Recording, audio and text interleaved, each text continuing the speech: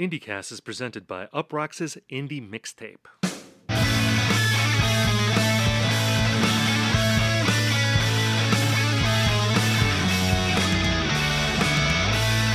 Hello everyone and welcome to IndieCast. On this show we talk about the biggest indie news of the week, we review albums, and we hash out trends. In this episode we talk about some big new album announcements and the 2024 nominees for the Rock and Roll Hall of Fame. My name is Stephen Hayden, and I'm joined by my friend and co-host. He really loves the new Idols video, Ian Cohen. Ian, how are you? I like how we're starting off this episode, like, not even at all being sarcastic. I just really, really like this Idols video. I mean, like, it really it speaks to all things that I love, you know, AI deep fakes. This made me think of, like, last week how you thought the AI video for Mannequin Pussy was, like, gonna sink their album release. Like, I already forgot about this. We're already off AI and into, like, deep fakes of Coldplay Parachute songs. Can we just assume that people haven't seen this video yet? It's amazing. Yeah, well, there's a video out this week. It's for the latest Idol single called Grace, and it's an AI deepfake video based on the video for Yellow, the Coldplay video from, almost 25 years ago now. And in the video, you see Chris Martin on that beach, and he's lip-syncing, but it's not lip-syncing to Yellow, it's lip-syncing to this kind of crappy Idols song. And, by the way, the Idols album is out today, and in true Idols fashion, it's annoying to pronounce. It's Tank, I think? T-A-N-G-K. I'm going to assume that's what it is. Every time I look up that word, like maybe it's like a Welsh word or something like that, I either get the Idols album or like, showing results for Tango. So, you and I were talking this week about, what was going to be on the show, and you brought up Idols and like, should we talk about Idols? And I was like, we've said our piece on Idols in the past. We're not fans. We don't need to beat this dead horse. We don't have to keep taking shots at Idols. But then they dropped this video, and I'm like, okay, we have to talk about this at least a little bit.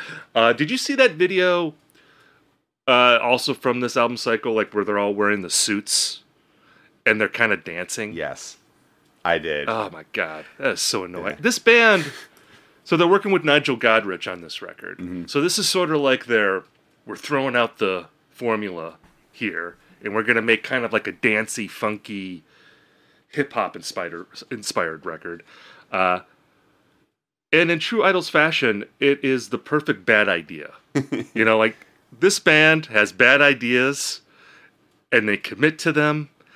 And this is like the perfect bad idea for the fourth record. Like, oh yeah, let's hire, we're this sort of screamy post-punk band, very guttural singer. Let's now put on some suits and slip in some break beats or whatever, and we're gonna make our Octoon Baby type record.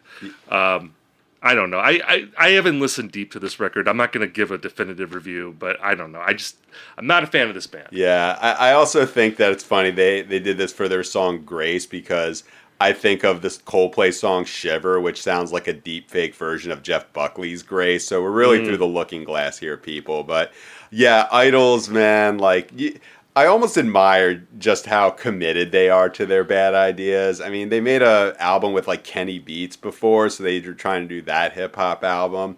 They're always going to bring something new to the table. It's never going to be just like, okay, Idols, we think they're whack, they're doing their thing. Nah, it's so interesting how they are like one of the few band, like they're probably the band that most people expect us to like, because so much of what they do kind of panders to people our age who haven't really kept up with indie rock over the past 10 years or so. It's like, why aren't there rock bands anymore? Yeah, exactly. Like, where are the real rock bands? And then, here's this band from England that shouts a lot and the guitar player has a silly mustache. Yeah. Like, they rock. Nice masculinity. It would be a shame if somebody subverted it. So anyway, I don't know. I'm sure we got some Idols fans in the audience who are not happy about this. I'm sorry. Hope you enjoyed this record. I think Kenny Beats is involved in this album as well. The LCD Sound System, I think, is involved too. Oh my God. Yeah. Just the hits just keep on coming. Let's do a quick sportscast here. Of course, the Super Bowl last weekend. Congratulations to the Kansas City Chiefs. Condolences to the San Francisco 49ers. I thought it was a great game. I know people didn't like the first three quarters. They thought it was boring. I was glued to the game the entire time. I don't know if I'm just like a slut for football, and I'll just take any, garbage that they serve me. But I was super into it. Did you like the game? You're a college football guy, so maybe you felt. Did you think it was boring? I mean, I think it was like the quintessential NFL game of this past year in that it was close, which could fool you into thinking it was good. I mean, I watched the whole time. Don't get me wrong, but I was just taken aback at how closely it hewed to the predictions that I made about I was gonna say you nailed it. You said it'd be a close game, yeah, and that the Chiefs would win in annoying fashion with Travis Kelce. I think you said he'd have more than 10 catches, which he didn't quite hit 10. I think he had 9 catches for 93 yards. He was nothing in the first half, and I'm like, just you watch. Like every 5 minutes, like me turning to my wife saying, like, Travis Kelce's gonna catch this touchdown. The only thing that I missed out on is like I told her like as they were driving, it's like Travis Kelce's gonna catch this touchdown, and it didn't happen, but. Some rando wide receiver, McCole Hardman, shout to him, Georgia dog, stepped up in the end. But yeah, I mean, it's just the grim inevitability of it all. Like when you give Pat Mahomes the ball back for like the final drive, like there's just nothing you can do. It's very Tom Brady. It's very Tom Brady, Bill Belichick, and these people who you used to think like, wow, that's a really cool story. It just becomes like so inevitable. It's really hard to root for them. I know a lot of people aren't going to like the Chiefs now because, they've won 3 Super Bowls in, 5 years. I can't bring myself to dislike them. I still like the Chiefs. I like Patrick Mahomes. I have a weakness for seeing great athletes be great and knowing that I get to see it in the moment. Like, I thought it was cool seeing Tom Brady, have a comeback victory against the Falcons where it's 28-3. Even though, I went into that game not wanting them to win, I was like, I'm seeing something incredible here. So I appreciate that kind of, historical moment aspect of this kind of thing. And I just like Patrick Mahomes' game. He's a very fun player. Oh, yeah, don't get me wrong. Like, he in all other circumstances, I would think, this is so fucking cool. He does, he is not at all game manager. He does the most ridiculous things, and it's great. It's almost like Steph Curry. That's the kind of the way I think about it, where it's what you're seeing is completely unprecedented, and you really want to root for them, but there's just such a 3/4 fleece zip up tech bro kind of thing going on here. It's not. Yeah, it's cool. It's not swaggy though. Yeah, he's not cool at all. You see him in interviews and. Yeah, he's kind of a nerdy guy. I mean, I'm saying this multi Super Bowl winning quarterback is a nerdy guy. I'm saying this as a music critic podcaster. Maybe not the best word to use. I can't even hate Travis Kelce, really, even though he almost, murdered Andy Reid on the sidelines during the game. And even though, the Taylor Swift stuff is very overbearing at this point. Have you ever listened to the podcast that he does with Jason Kelce? I've heard of it, but this week we kind of brushed up on his reality dating show from 2016, which I've not seen. Oh. Are you familiar with this? No, I'm not. Okay, so it was a show, Catching Kelce, and it's from 2016. He looks a lot more like Lance from the other two at that time, which I really do. I really hope that show comes out and says, yeah, that's who we were going for here. But yeah, he goes from state to state, trying dating a woman, and you see a scene on a football field where they all kind of crowd him out. And it's not a secret, and it's not it's bad or whatever. That nothing cancelable happens, but it's just you would think more people would be talking about that, just in terms of like what kind of person he is. Because one thing that I heard from people, it's like, I never heard him talk before. Right. He did the Viva Las Vegas thing, and it's like, oh right, he's the to steal a line from like Chapo here, he's like the guy who would wear all blue, Carolina blue and one basketball gear. He's like that kind of guy. Yeah, I mean, on his podcast with Jason Kelsey, it did make me like I was dipping into it the last week or two, and it did make me like him more, just because I think the dynamic with his brother, like Jason Kelsey's awesome. That guy rules. He's a cool dude. He's like the jock in high school that is on the football team, but he's also like in the theater department, and he's also like friends like with the math nerds and the goth kids. Like he can hang with anybody. Like he's kind of like the president of the school, but like you can't hate him because he's just such a likable dude. That's like Jason Kelsey, and he kind of brings that out of Travis when they're on their show. So I can't even really hate him. Can't hate the Chiefs. I do hate the 49ers. I've said that many times on the show. But, Brock Purdy played well. Hats off to him. I will disagree with that. I think... Oh, you don't think I think Brock Purdy... Maybe I have low expectations, but, he didn't screw up, though. I thought he would throw, a pick six or something. So, I love that at the end. It's like Brock Purdy isn't a game manager. He's a game executive now. And also, executives, meaning, we have no fucking idea what they do, but they get paid a lot of money. But, he did incredible on that first drive, but for the rest of the game, you could just get the sense it's like, man, if they had Jimmy Garoppolo or even a Jared Goff, they'd be up by 2 touchdowns, because every throw he makes that's longer than 5 yards is it's like a backyard duck, It's like that would be intercepted if it wasn't thrown 10 yards out of bounds. Yeah. Well, look, we're going to have many, many months to litigate and relitigate Brock Purdy. I think this is going to be a staple of sports talk for many months in the offseason and into next season. Let's pivot off of Sportscast and do a quick fantasy update here. BJ Iyer Gate, I'm going to call it that. Still not showing up on Metacritic. This is like the DB Cooper, if you will, of albums for us in the fantasy draft. Do you know DB Cooper? Is this reference flying by you? Yeah, I do. And it was also referenced on the Glass Beach song Rare Animal. I think of it more along the lines of Fran Vasquez from the NBA draft. The Magic picked him with the 11th pick, and he never played in the NBA. Okay, so Fran Vasquez, DB Cooper. I was thinking because DB Cooper jumped off the plane and then disappeared forever.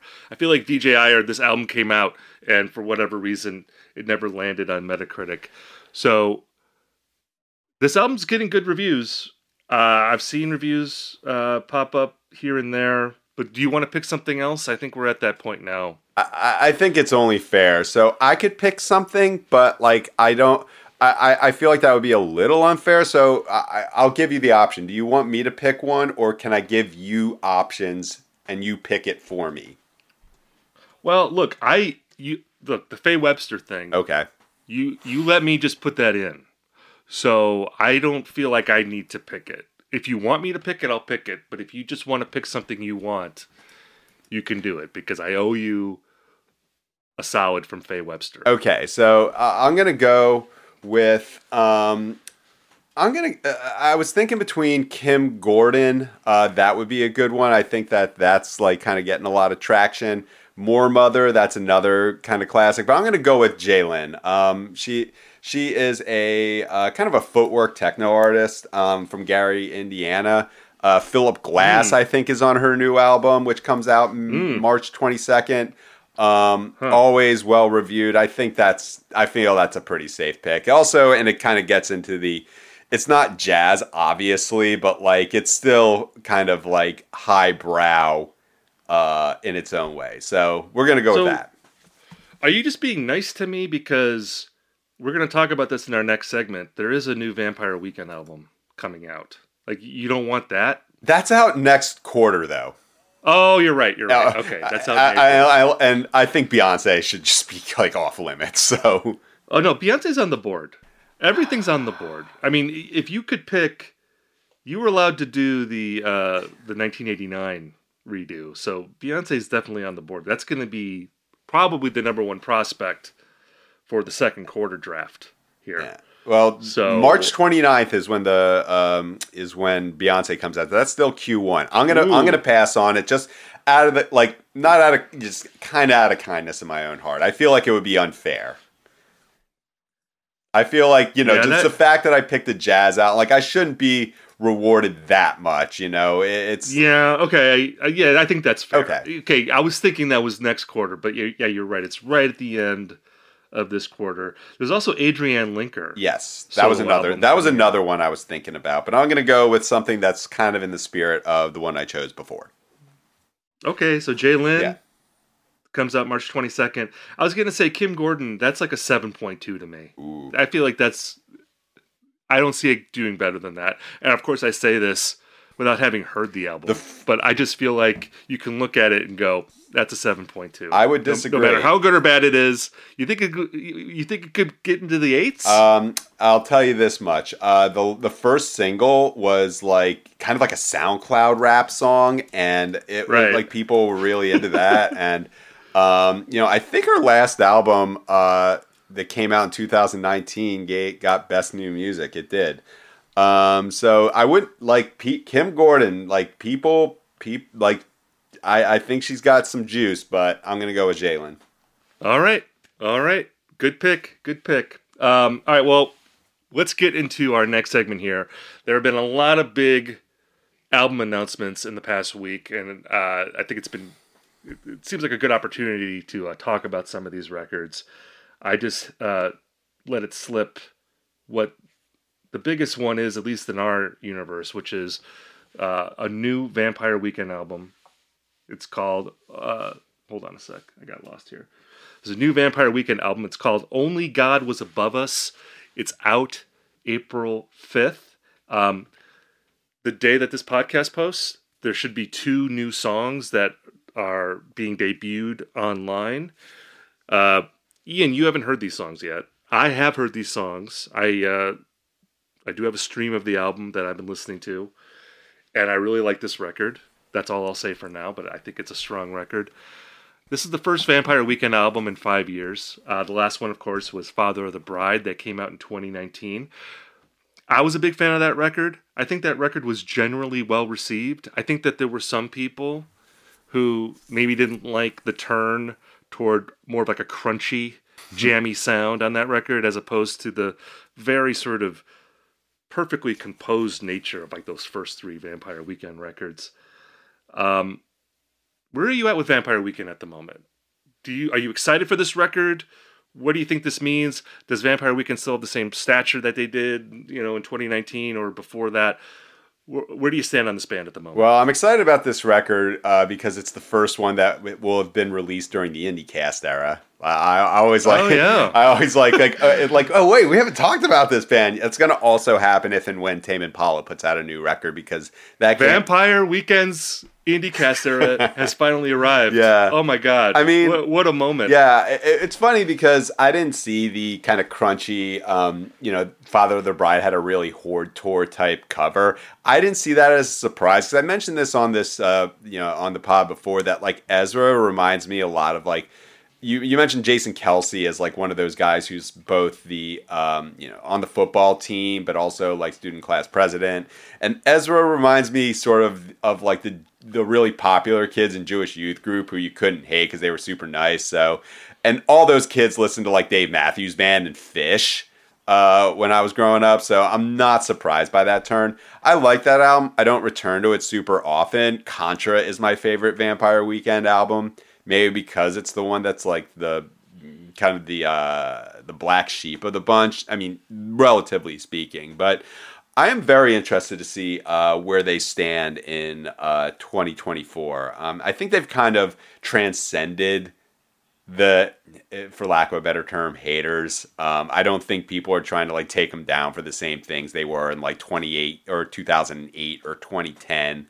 And I think my prediction is I'm expecting them to make a really just kind of crafty album where it's Vampire Weekend doing their thing. It's great. I think that they are still very much Pitchfork headliner type status in terms of how popular they are. I think that I don't think any of their albums is going to like greatly reduce or greatly expand their fan base, which I think is, kind of perfect for where they're at. Yeah, I mean, they really seem like one of the rock bands, if I can put, because they're a rock band, sure, but yeah. But they've also drifted into other areas of pop and R&B, and they very sonically adventurous. They do seem like a band that has transcended their era in a way that like a lot of those other bands haven't. Mm-hmm. I mean, it's easy to forget that like Vampire Weekend, when they started out, were a blog rock band essentially. Mm-hmm. I mean, there was a big backlash against them, or part of the backlash against them initially was that people felt like, oh, they're getting way too much hype. Like all the blogs are just building this band up, and like, who are they? Like, why are they on magazine covers already? They haven't earned their stripes. And of course, their subsequent career has shown that they had legs and they could really go the distance. That first record I've been listening to a lot lately, related to something a project that I'm starting, and that record holds up so well. That is such a just charming, totally just ingratiating debut album, and the singles off of that I think are just unbelievable. And man, I want to talk more about this record, but I'm not going to. But I don't know. If you're a fan of the band, I think you should be excited. I'll just say that. I think, based on the spins I've done so far, I think that they've delivered on this album. The next album is another album that we have both heard. And look, I don't know how people feel about like critics talking about albums that are coming out in a few months and hyping them up. I feel like some people get annoyed by that. I don't really understand why, because I feel like critics, this is what we do. We hear things first and then we talk about them. I'm just going to say the new DIIV record, which was just announced. It's being announced as we speak, I think. I hope so. On this episode. Yeah. I mean, it was supposed to be announced on Thursday. I assume it's being announced. It's called Frog Boiling in Water. Kind of a weird title. This is maybe my favorite album I've heard this year. I think this record is great. We've talked about DIIV on the show, and kind of looking at this year as maybe being a moment where, this band is loved by a lot of people, but I wonder if maybe they're going to be now sort of appreciated as like one of the like best indie bands of like the last 10 years. I feel like this record that they're about to put out, I believe it comes out in May. May 10th. I think this record could do that. I like it a lot. And it feels like a record that is right for the moment. It really leans into like the shoegaze aspects of what DIIV is. Maybe less so of like the dream pop type stuff. I mean, there's like a song on here that I think literally quotes like a My Bloody Valentine song. Like it just takes the riff. Yeah. Yeah, which is incredible, but I don't know. I like this record a lot, and I think people are going to dig it once it comes out. Yeah, really well timed, because it does kind of follow up more of what they were doing on Deceiver. It's, you could call it shoegaze, but it's more kind of like a not slowcore like Duster, but the songs and the tempos are like slower and kind of grungier, which I mean is great for a moment when like shoegaze and slowcore are often used interchangeably. I think that, this is also the first DIIV album of the IndieCast era, and so... Yes. 2000... That's right, it's their last record was 19. Deceiver, that was 2019. Yeah, 2019 as well. Man, the IndieCast era, finally coming into play in 2024. We've only been doing the show for 4 years, but we're finally coming into our own in 2024. But yeah, I think this album is going to be... I don't know if it's like going to like push them. Like, I don't know if this is going to be like pushing them over the top. But I think that the people who are like into this style of music are really going to be...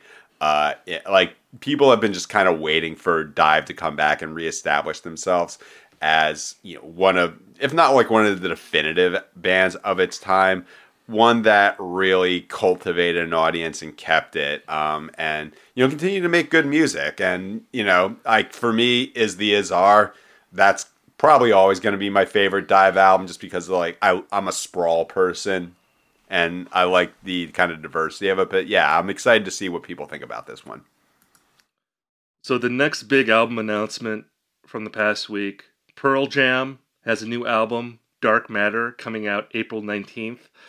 This album was produced by Andrew Watt, who did the most recent Rolling Stones record. And he's like worked with Ozzy Osbourne. I mean, he basically works with aging rock bands and tries to make them sound modern. Like, he's a guy and is like, I think he's like 33 years old. And, you know, I think his approach is, I mean, clearly the old guys like the guy. You know, the old timers love this guy. I think his approach is like a little polarizing. He is a very slick sounding dude. Like, his productions are like super glossy. And the single that came out this week from Pearl Jam, it's called Dark Matter. I mean, I knew I was in trouble a little bit with this album because ahead of the single, I forget who it was, it might have been Mike McCready, was saying, people are going to be surprised by how heavy this record is. And I'm like, okay. When Pearl Jam is trying to prove like how hard they can rock on their late period records, I don't think that that is playing to their strengths. I think it kind of results in a lot of ham-fisted music from them. This single, I think the song is okay. The production, though, to me, I don't know if you listen to the song. To me, it sounds like Versus if it was produced by Max Martin.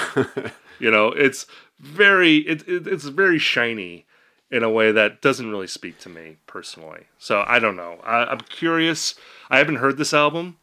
I've just heard the single. I don't even know what a Pearl Jam album means in 2024. If you're saying this, I mean, you literally wrote a book about Pearl Jam, right. Not just a book about Pearl Jam, but a book about Pearl Jam that actually takes things they've made after 2002 into account. Right. And I like some of their late period albums. I feel like there's always at least like 3 or 4 songs that I like. I tend to like the slower songs more than the fast songs. I just think the fast songs to me often don't work. You know, I hate to say this, but like when old bands try to like rock too hard, you can tell. It's kind of like when you see someone who has obviously colored their hair because it's like a totally unnatural shade of brown.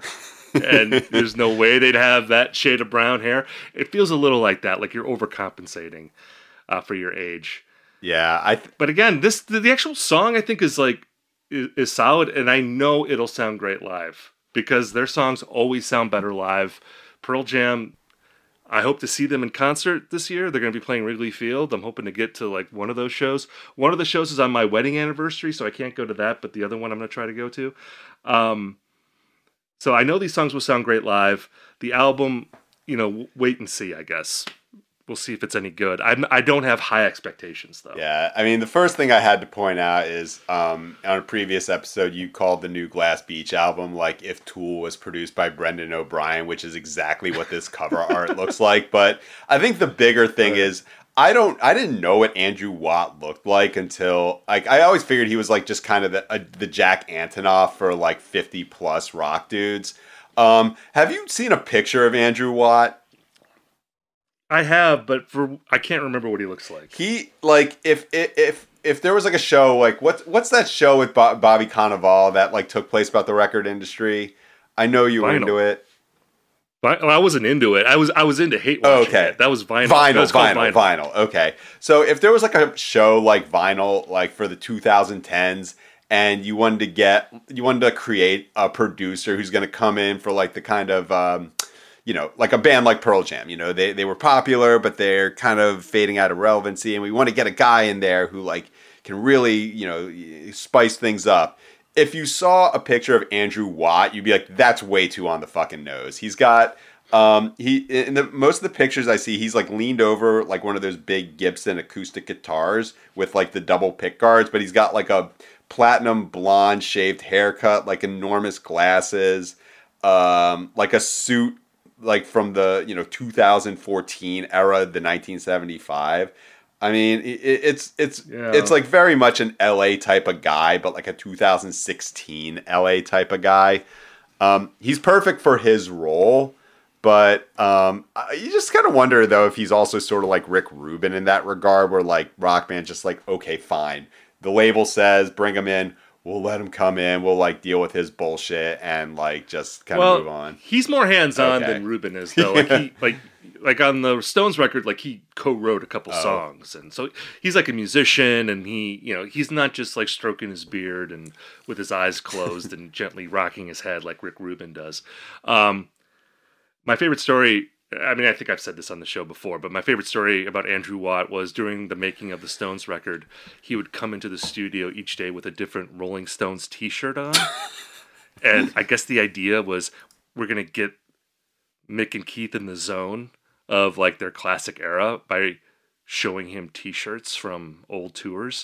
And I just feel like he is like Rick Rubin. That's like a Rick Rubin thing. It's like mind games and like vibe setting. But like, it's like, what's Keith Richards gonna? Like, what's he gonna do with that? Oh, right, I'm in the Rolling Stones. Yeah, I don't know. I forgot that I'm Keith Richards. Damn.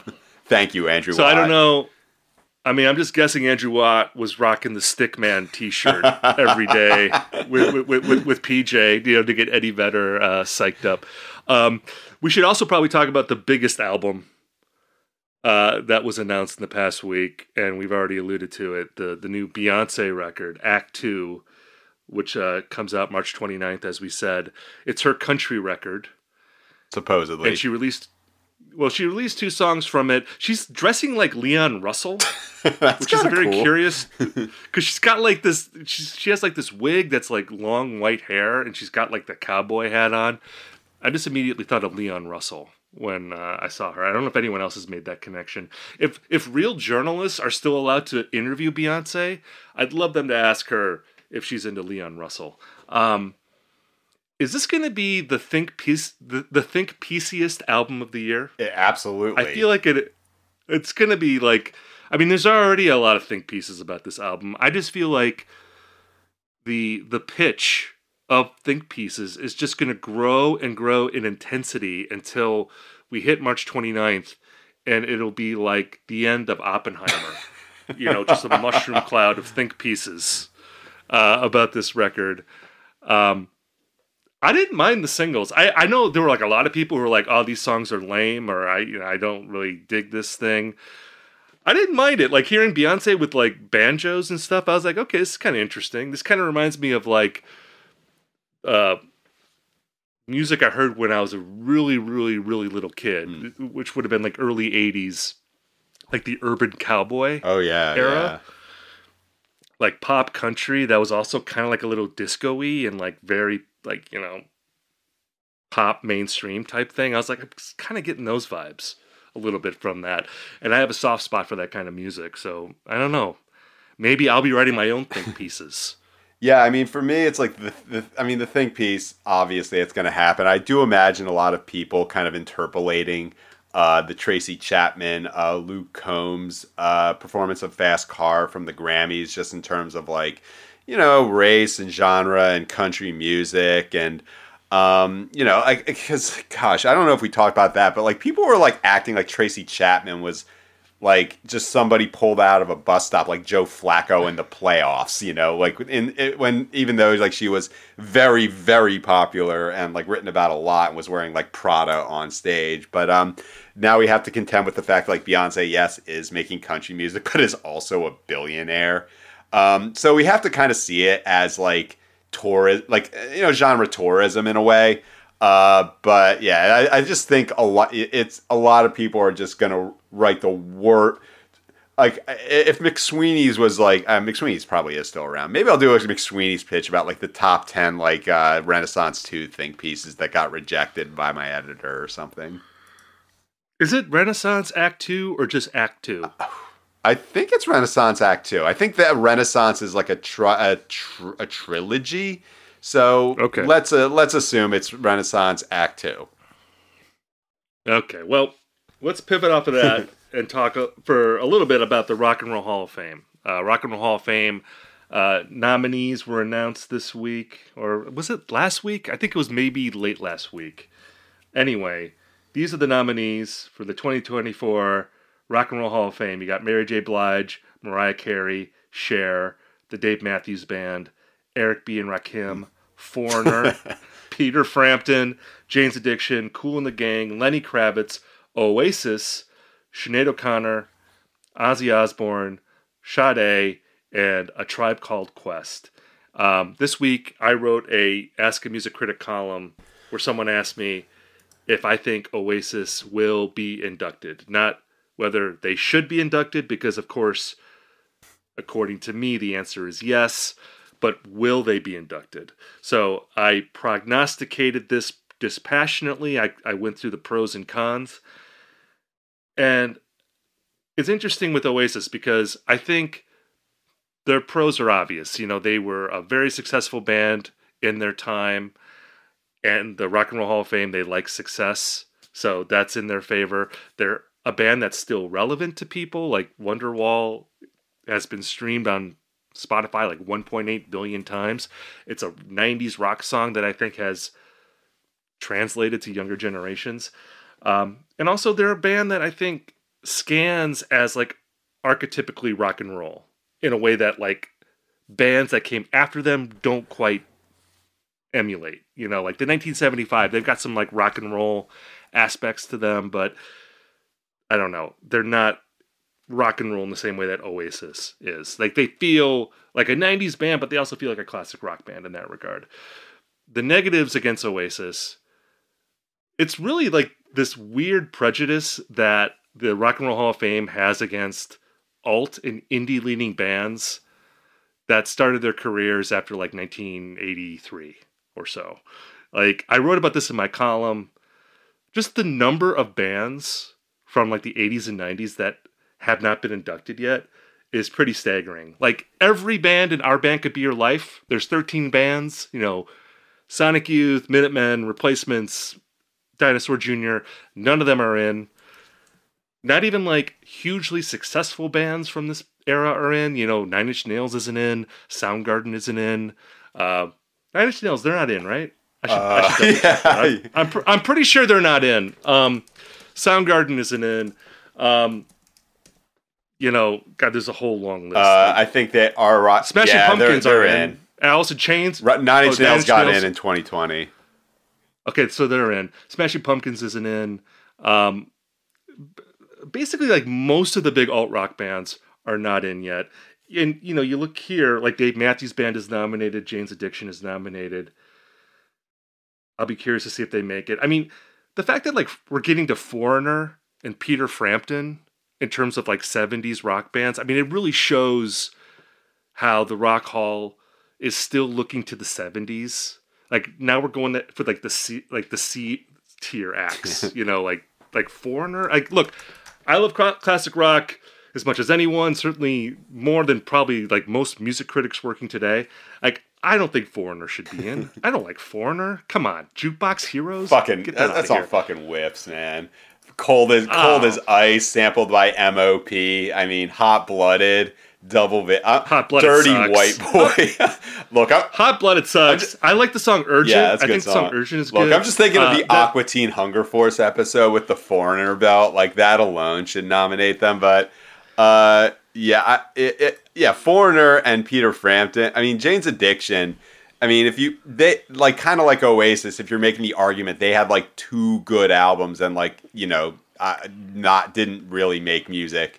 For the rest of their life. You can think of them that way. But yeah, I didn't realize how grim this was until I read your article. Because it's so strange that like Nine Inch Nails is in, but not Soundgarden or Alice in Chains. You know, you're a voter, right? I mean, do they see this stuff at like the 90s as like the version of the steroid era where like Alice in Chains is seen as like Ken Caminiti or something like that, or like Brady Anderson? There's a weird thing with the Rock and Roll Hall of Fame because there's been a definite shift toward looking outside of rock to put bands in. You know, like we're putting in Willie Nelson now and Dolly Parton, and there's been more hip hop groups getting in, and that's great. You know, I'm in favor of looking at the Rock and Roll Hall of Fame as not just a rock museum, but as like a popular music museum. I think that's a positive thing. But I do think that there's like this weird misconception that like, oh, we've already put in all the notable rock bands, so we're done with that, and let's put in other genres. And again, like indie and alt rock from the 80s and 90s, I think is like pretty underrepresented. I mean, like the Smiths aren't in. You know, like they're a pretty foundational band in modern musical history. No matter what you think of Morrissey, there's no denying like they're an important band. Like Husker Du isn't in. You know, like they're a great band. I already said the Replacements aren't in. They're clearly a very relevant band. Any young rock band, there's a very good chance they're going to have some Replacements influence in there. I mean, they're just like for indie rock, for like a certain kind of rock band, like the Replacements might as well be the Beatles in terms of just people emulating them. Like Wilco isn't in, you know, like they've been eligible for a long time. So like, you know, widely respected, commercially successful bands, you know, these aren't obscure groups, you know, like they're well known, but they're not even really even sniffing the Rock and Roll Hall of Fame at this point. So it's a really weird thing. Going back to Oasis, do I think they will get in? I do think they will get in. I think the thing that about this year is that there aren't really any slam dunks on this ballot. I don't think there isn't anyone like Tina Turner was a couple years ago where you're like, okay, Tina Turner, she was already in with Ike and Tina Turner, but you're just like, oh, as a solo act though, like, yeah, she's gonna be in. I think that there's gonna be a big push for Mariah Carey. I think a lot of people are going to want to vote for her. So she's kind of the closest thing to a lock. I think Sinead O'Connor, too, is going to be a big push for her. Sadly, it's going to come after she passed away. Although I could see her not even going to this if she were alive, going to this induction ceremony. Doesn't seem like her kind of thing. But like she could have a good shot. But I don't know. I think Oasis, they are famous enough. And I think that there is that relevance issue there. Maybe people in the organization are going to be like, hey, maybe they will actually get back together if we induct them. Yeah, it's not Pitchfork. Ratings bonanza. It's not Pitchfork Festival, but I think Oasis might consider it if it's the Rock and Roll Hall of Fame, you know. So we'll see. I don't know. I've been disappointed many times by this organization. So if Oasis doesn't get in, I won't be shocked. But I do feel like they will probably get in. I think we need. So we'll see. I think we need to mention the fact that like Liam was on Twitter talking about like bumbaclarts, which is like spelling of that word I've never seen before. You know, it's like it tops the Homer AI cover of Turn Red for the best use of bumbaclot in 2024. Yeah, because like Liam Gallagher was tweeting about this nomination, and he said that the Rock and Roll Hall of Fame is full of bumbaclarts. Yeah, which I don't know what that. Wait, what is that? What's a bumbaclart? It's like a Jamaican patois term. Just you know, like it means exactly what you think it is. It's just like kind of like a multi-useful curse word. I mean, you know Oasis better than I do. Do they have like any kind of gimme some reggae type moments in their catalog, or maybe High Flying Birds or something like that? No, but I mean, you know, I'm sure Liam has smoked a ton of weed while listening to like Bob Marley or something. I mean, I'm sure that has happened, but thankfully that has not entered the Oasis musical palette. The musical palette of Oasis is pretty narrow. You know, like you know what they're gonna do. They're great at it, and yeah, they're not gonna go too far outside of that. Let's go to our mailbag segment here. Thank you all for writing in. It's always great to hear from our listeners. If you want to hit us up, we're at IndyCastMailbag@gmail.com. Ian, you want to read our letter this week? Yeah. So this comes to us from Quinn, coming to us from Austin, Texas, and they are clear this is not quarterback Quinn Ewers. That's from the Longhorns. Be cooler if it was. Oh. I mean, you know, kind of a Jason Kelsey sort of college football IndyCast listener. My personal favorite album from 2019 was Jessica Pratt's Quiet Signs. I just loved how stripped down all the music was. It felt like something I hadn't heard before. With her new album coming out, I had to ask, yay or nay on Jessica Pratt. Thanks, y'all. Keep up the good work. P.S. I love Sportscast, even though it's not the starting quarterback from University of Texas. Keep it coming. All right. Thank you, Quinn, for writing in. And this is another big album announcement from this week. Jessica Pratt has her first new album in 5 years. It's called Here in the Pitch. That'll be out May 3rd. That's another strong fantasy draft option for quarter 2, so put that in your scouting report. This is another album I've heard. I've had the promo for a while. I think it's really good. It's about what you'd expect from Jessica Pratt. She's not reinventing the wheel on this record, but why would you want her to? She's got her vibe. It totally works. I should mention that our good friend of the pod, Riley Walker, plays some guitar on this record. He actually texted me about this album weeks ago and was like, "Have you heard this record? It's great." And I was like, "No, I haven't." And then like the next day I got the promo. So synchronicity going on there. I'm definitely a yay on Jessica Pratt. I love her music. I've been a fan for a long time. And I just appreciate how she's this enigmatic figure in a time where it just feels like even indie rock stars are omnipresent on social media. Like I've enjoyed her music for a long time. I don't think I know anything about her. She is just like this enigmatic figure on album covers. It's like she's always like in dark rooms by herself. You feel like, oh, something spooky is going on here. I don't know what it is, but it's just vibes and vibes for days with Jessica Pratt. Really good songwriter. Love her voice. And like I said, she's got her thing.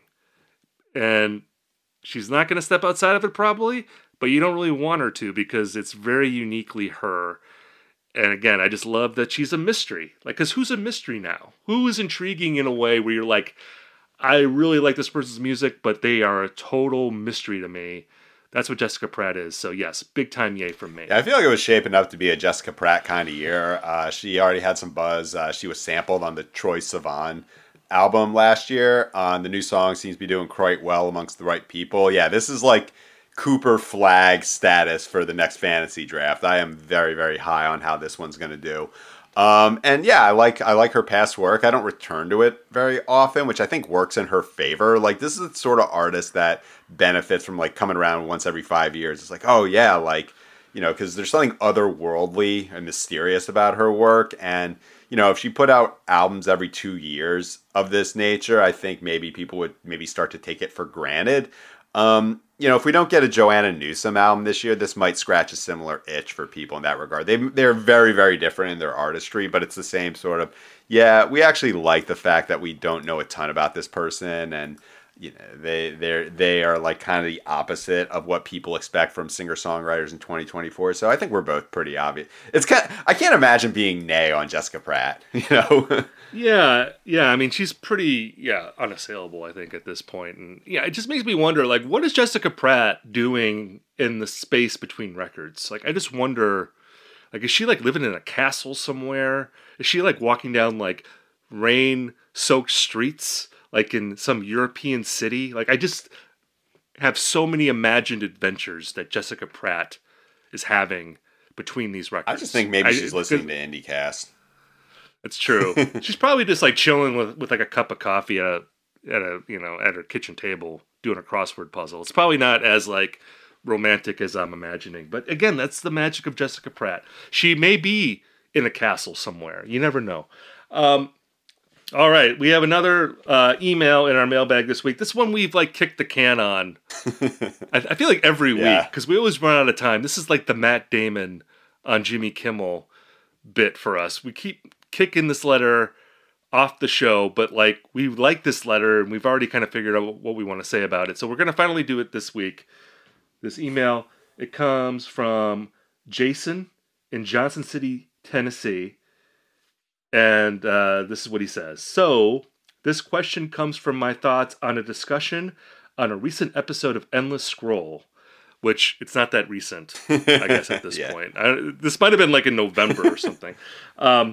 And it's about Zoomers unironically enjoying the aesthetic of Creed and other butt rock bands from the early 2000s. This conversation got me thinking, have we undersold the innovations made by bands like Creed? I remember as a high school freshman loving the walls of warm, highly melodic guitar on those Creed records. At the time, it was fashionable to say that Creed was ripping off Pearl Jam, mainly because Scott Stapp sounds like a parody of Eddie Vedder. But I think that's lazy. Creed somehow melded grunge and metal with a pop sensibility in a way that was highly palatable to the largest group of listeners. I'm not saying that Creed was good, but, and there's always a but, do we not give them enough credit for pioneering a short-lived genre of mass appeal hard rock for normal people? Thanks for the podcast. First thing I listen to every Friday. And that's Jason from Johnson City, Tennessee. So Jason, he's not saying Creed was good. Yeah. But are we not giving them enough credit for their innovations?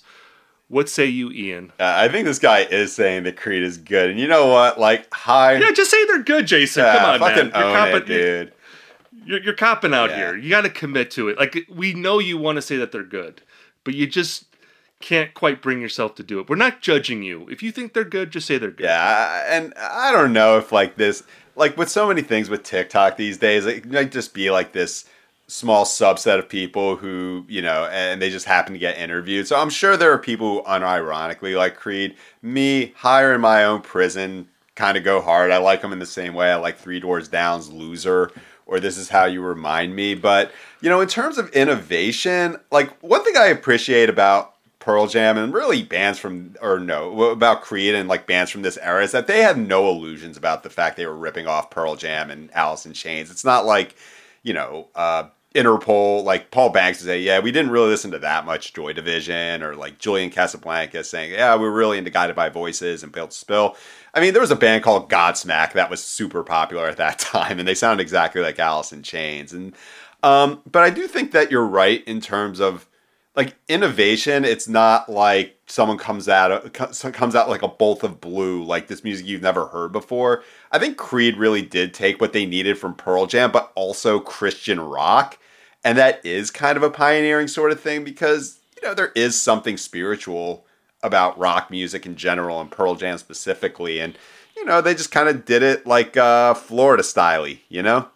And also, this has led me down the rabbit hole of finding out that Scott Stapp was set to play Frank Sinatra in an unreleased movie about Ronald Reagan. I think that oh yeah, with I think Dennis Quaid is the lead in this movie. So look, right. I think at this point, like, you know, Creed is sort of seen as like a 90s band in the same way that like you see like Weezer and the Pixies touring together. Like when you get enough distance, you could think all these bands are kind of on the same thing. Yeah, I mean, I think. Well, okay, let me just address the central issue here, where we're saying that it's lazy to say that Creed ripped off Pearl Jam. They absolutely did rip off Pearl accurate. Jam. Okay, that's a fact. Okay, that's what they did. What Creed did, and I don't think this is innovative necessarily, but I think it is canny. I'll say that they're canny here to recognize that Pearl Jam sold a lot of records on their debut record 10, making a record that sounded like a metal record essentially, but had a lot of pop elements and also enough alternative rock elements to make it feel like it wasn't a metal record. But if you go back and listen to 10, like especially the way that record is produced, it sounds more 80s than 90s, especially compared to like the albums they made after that with Brendan O'Brien, which like are very 90s sounding. I think 10 sounds like a record that came out in 88 or 89. And I think Creed, they saw the 10 template and they're like, well, Pearl Jam isn't making albums like this anymore. Like they're not making songs that sound like Alive and Even Flow and Black. They're making like No Code, you know, these more sort of experimental anti-commercial records.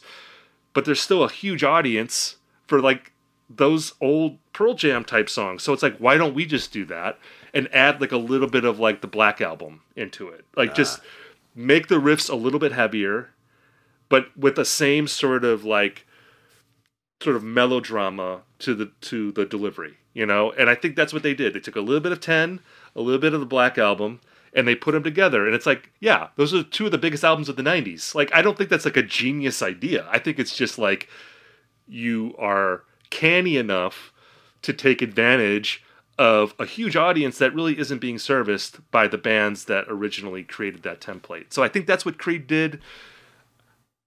You know, I don't think that they're good, but I don't hate them, really. And like, if I'm at a Buffalo Wild Wings and I've had a couple Miller Lights and Higher comes on, oh yeah, I'm not going to hate it. I'm going to have a good time. So that in that environment, I would enjoy them. But yeah, they absolutely ripped off Pearl Jam. I think they ripped off Metallica too. A lot of Christian rock. I think that they were canny. They were not innovative. Yeah, and the funny thing is, nowadays you could probably talk to a lot of big time like country artists like who make not the ones who, well, even the ones who maybe like kind of make quasi rap country music, but they'll say Creed like was really innovative. Like if you talk to those guys, they'll probably say that to be true. And I think that Creed, they're funny in a way that Live was. Like Live kind of similarly took that lane that was left open when REM and Pearl Jam wanted to make a little more exotic sounding music. So it's just canny. And it's the same way with like, I kind of like the early Killers when some of the bands from like the New Rock Revolution wanted to get a little arty. They were just kind of service, or Kings of Leon. It's like we are going to serve this population. And look, that's good business. We don't need to bring the Killers into the Creed conversation. We gotta let's sequester them. I meant Kings of Leon. Narrative. I think Kings of Leon is probably who I was talking about, really.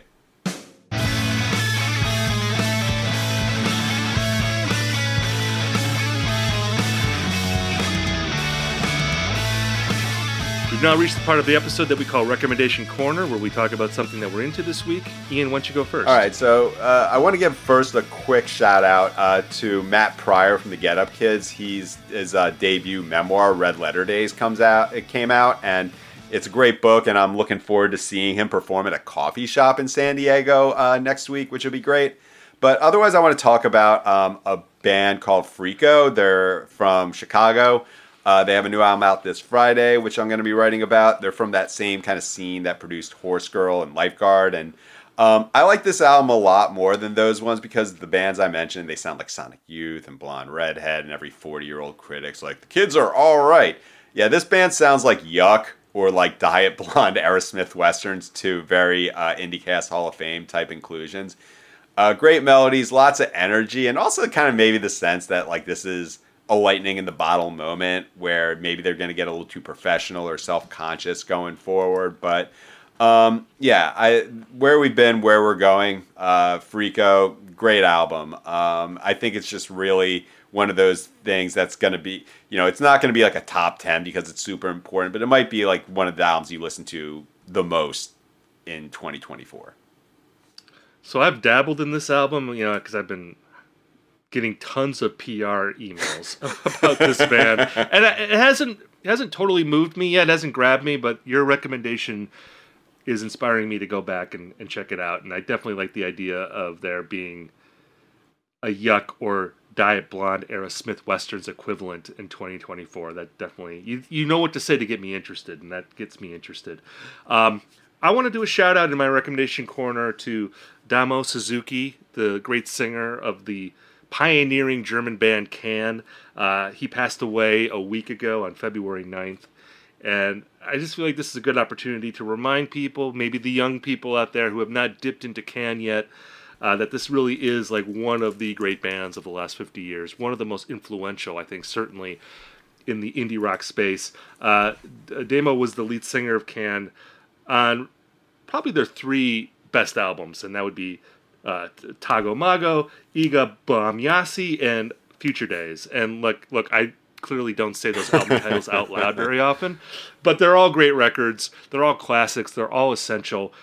If you know the song Vitamin C, which is in Inherent Vice, and it pops up in various other contexts, that's Damo Suzuki singing on that song. And you can hear just how unique he was as a vocal presence, where it really wasn't about like conventional rock vocals or delivering lyrics. It was really treating his voice as like another instrument in the mix, and there's just no other singer like him. Totally unique. And of course, after Can, he had a long and illustrious career of collaborating with other people.